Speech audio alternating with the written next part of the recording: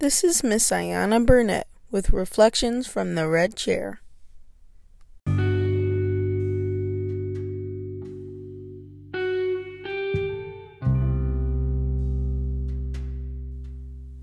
Greetings, greetings, greetings.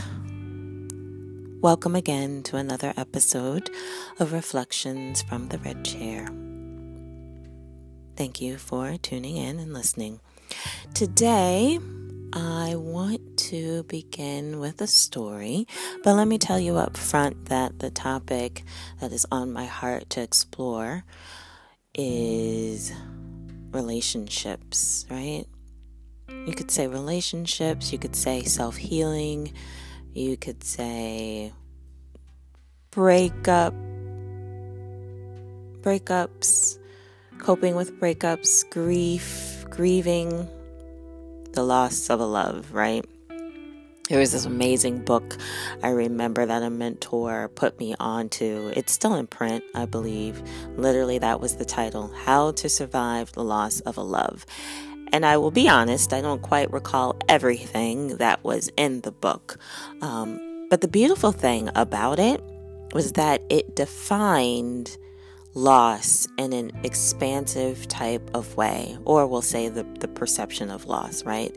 And it expanded this idea of grieving, not just to say grieving the death of a loved one, but rather, the ending of a romantic or intimate relationship, or now I like to say the shifting, right? Because oftentimes it's not that the love itself has died, and that becomes the challenge in being able to cope. And because there's no more room to express the love, say, toward that other person anymore for whatever reason. Maybe they're not receptive to it. Maybe they've moved on. Maybe your relationship with them has simply served its purpose, or one of you have outgrown one another for various reasons, right?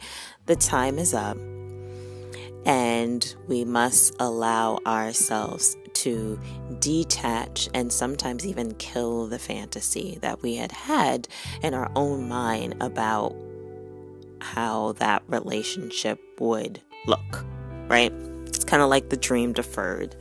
The dream has died, the fantasy is gone, and you are left dealing with the reality and now having to choose what narrative you will tell yourself moving forward. And I will tell you that oftentimes the challenge with that is that you spend so much time creating this fantasy and painting them in as your Prince Charming, right? That when you now kind of wake up from the haze and you're looking at what you're dealing with in front of you, and now you're told, okay, to rewrite the story, you may not know what to put on the page.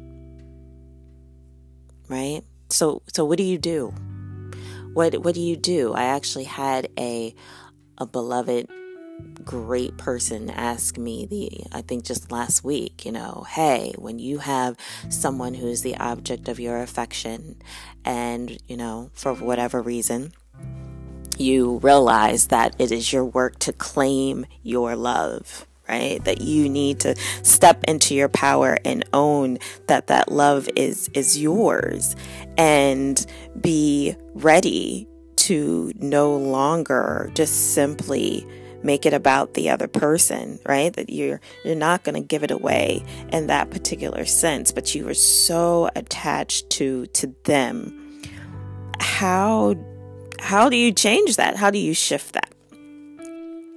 So that brought to mind, which seems really unrelated at first, so just bear with me. This is how my stories kind of go, but they always come back full circle, I promise you. There was this one evening I was home and I was amidst an organization project for my home office. I love organizing, but that's a story for another day, right? So anyway, I was amidst this project and I was looking around and I was trying to figure out, what new tool or system that I was going to be able to put in place to make it easier for me to file. And I recall, I think I'd been in Staples like earlier that day, and I had seen, I don't even remember what it was at this moment in time, but it was some, item there. I think it was part of like the Martha Stewart set, and I had seen it, and I was like, I don't really know. So I left the store. And then later on, like that night, this item came back to mind again and was like, oh, I figured out the perfect use for it, right? That it would be perfect, and I had the perfect spot for it. And I looked at the time, and I think I literally had about 45 minutes or so before they closed, or maybe even less than that. But I knew I was cutting it really, really close to closing time. But I decided, you know what? I'm going to get up. I'm going to make this happen, anyway. And here I am. We're going to head to the store because I knew exactly where the item was and what I wanted. So here I go in the car, driving safely, of course. And I finally arrive at Staples, and I look at my watch and I'm like, oh, perfect. I'm thinking that I have plenty of time, and I roll up to the door, and lo and behold, they don't open. So then I turn around and, I knock on the window because I'm thinking like, hey, I have more than enough time. I'm here before closing. I should be good. Well, one of the associates, God bless their souls, actually comes to the door, and I'm like, hey, can I get in? And they're like, no, we're closed. Well, come to find out, I believe it was like daylight savings time or something like that. So the time that I'd had actually wasn't the accurate time. And they had probably been closed, and I didn't even realize it, for at least like 10 minutes earlier, at least, and maybe even more. So, however, I don't necessarily realize that while I'm standing there. And so I see myself for a moment. It's like, oh my gosh, I'm about to turn into that crazy lady who's like banging on the closed door because you're so desperate to be able to get in. And I stopped myself. Aren't we all glad, right? And I realized I just kind of said, okay, thank you. And I walked away. But I was definitely feeling like really disappointed because I felt like I had been right there. And, this was the perfect item. I knew exactly where it was in the store. I had this great storyline played out in my head about how it should just be so easy for them to let me in. And I would be the greatest customer to get in and out and keep it moving, right? Yeah, right. So glad we didn't try to force that on them, right? Obviously, that was not the ideal story for them. So anyway, I sat in the car for a couple minutes, and I'm like, what am I going to do? Because now I've got this momentum built, and I'm so determined that I want to get this project done, and I want to get it done tonight so I can move on to something else. Well, then it occurs to me that literally around the corner, probably less than even a half a mile away, it's like point something miles up the road, is Office Depot. So why not? Let's just go to Office Depot and see if they should happen to be open. So I go ahead and I drive and, park easily. And I walk up to their doors, and lo and behold, it's like, oh, they part with ease. Like, what? Oh my God. Okay. And then I walk in, and immediately I hear, welcome, ma'am. How can I help you today? Is there something I can help you find? Whoa, okay, this is great. So I look at the sales guy, and I tell him, yes, as a matter of fact, I gave him the story. I was just over at Staples. There was this item that I had seen that I had wanted, would be perfect, for what I need. And now I need something else, something to replace it. So he looks at me and he pauses for a minute. He's very present with me, which is great, right? He's taken in everything that I say. And then he says to me, so, ma'am, how did you want to use the item? What was its purpose for you? Oh, okay. So, the purpose. So, right? So now even my mindset has to step away from the item itself and move to how would this serve me? How was I looking for this to serve me? I got really set on this particular item because in my mind, I identified that it was going to meet a need. What was that need? So I sat and I thought about it, and then I was able to tell him, oh, well, what it is I want a place to be able to collect, various documents, and then being able to move the whole thing when it comes time to go file, right? I don't want to have to take all the papers out because that would be a little bit confusion, as there's, a distance between where I place my filing and the actual filing cabinet. So he says, okay, well, let's go see what we have. So we walk back to their little, office collection, and he's looking around, and he, pulls out some file boxes and things like that. And then he pulls out this other, really smaller magnetic box, but yet it kind of has this great little handle on it. So it's one that's mobile.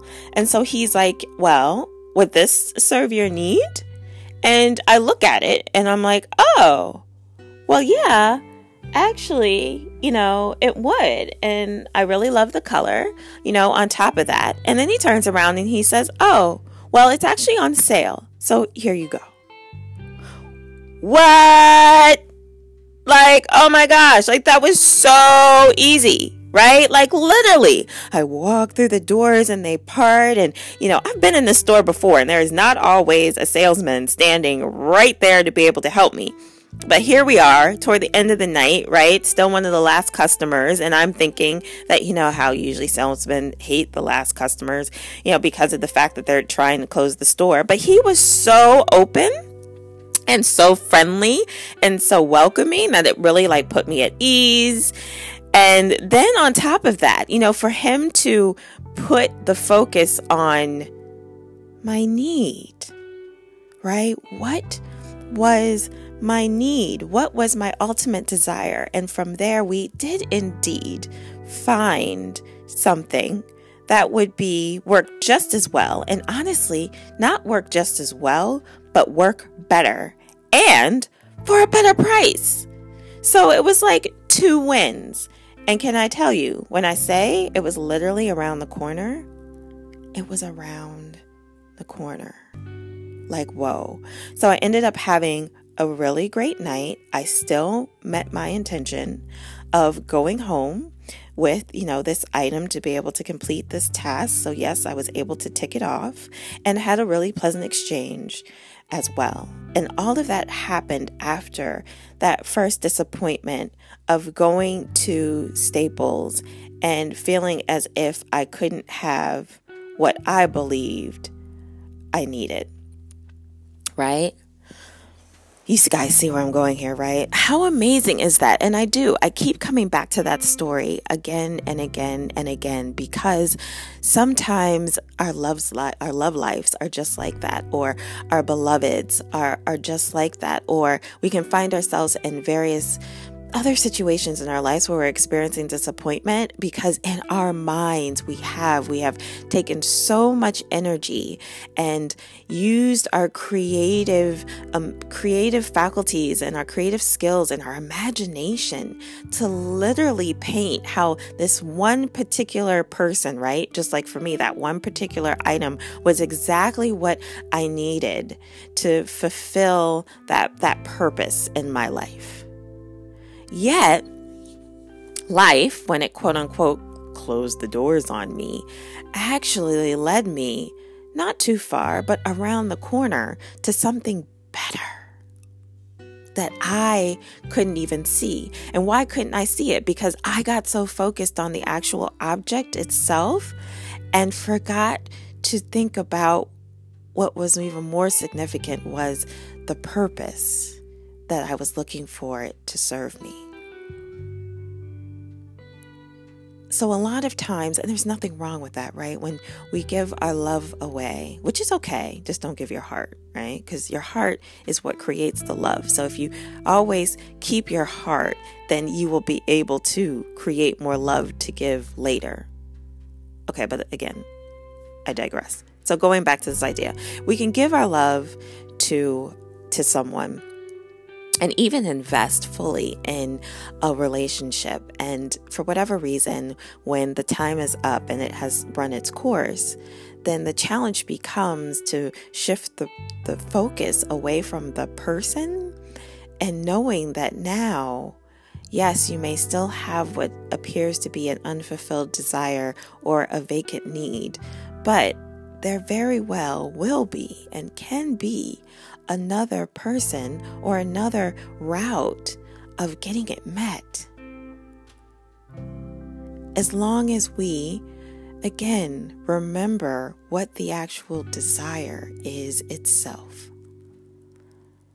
And so it is kind of like needing to go back into the fairy tale, right? And realizing that you're Prince Charming, you had posted this other person's face on it and literally erasing the face, and now allowing, say, a new actor to be revealed in their place. So it's audition time, that there will be time to put out the call and to now go through and audition new people to see who else can play that part and still fulfill all of the requirements of that particular character and thus meet the now vacant need. And it is possible to be able to begin to make that mental shift. Just know that you are more than likely going to need to give yourself some time, right? Because that's more of like the mental shift that we make. And while you're making that mental shift, then we're also needing to do something with all of that emotional energy that is still there, right? All that emotional energy that has been stored up and that has been cultivated, that you had directed toward that person, and now that person isn't available to hold it. So it's almost like you've got this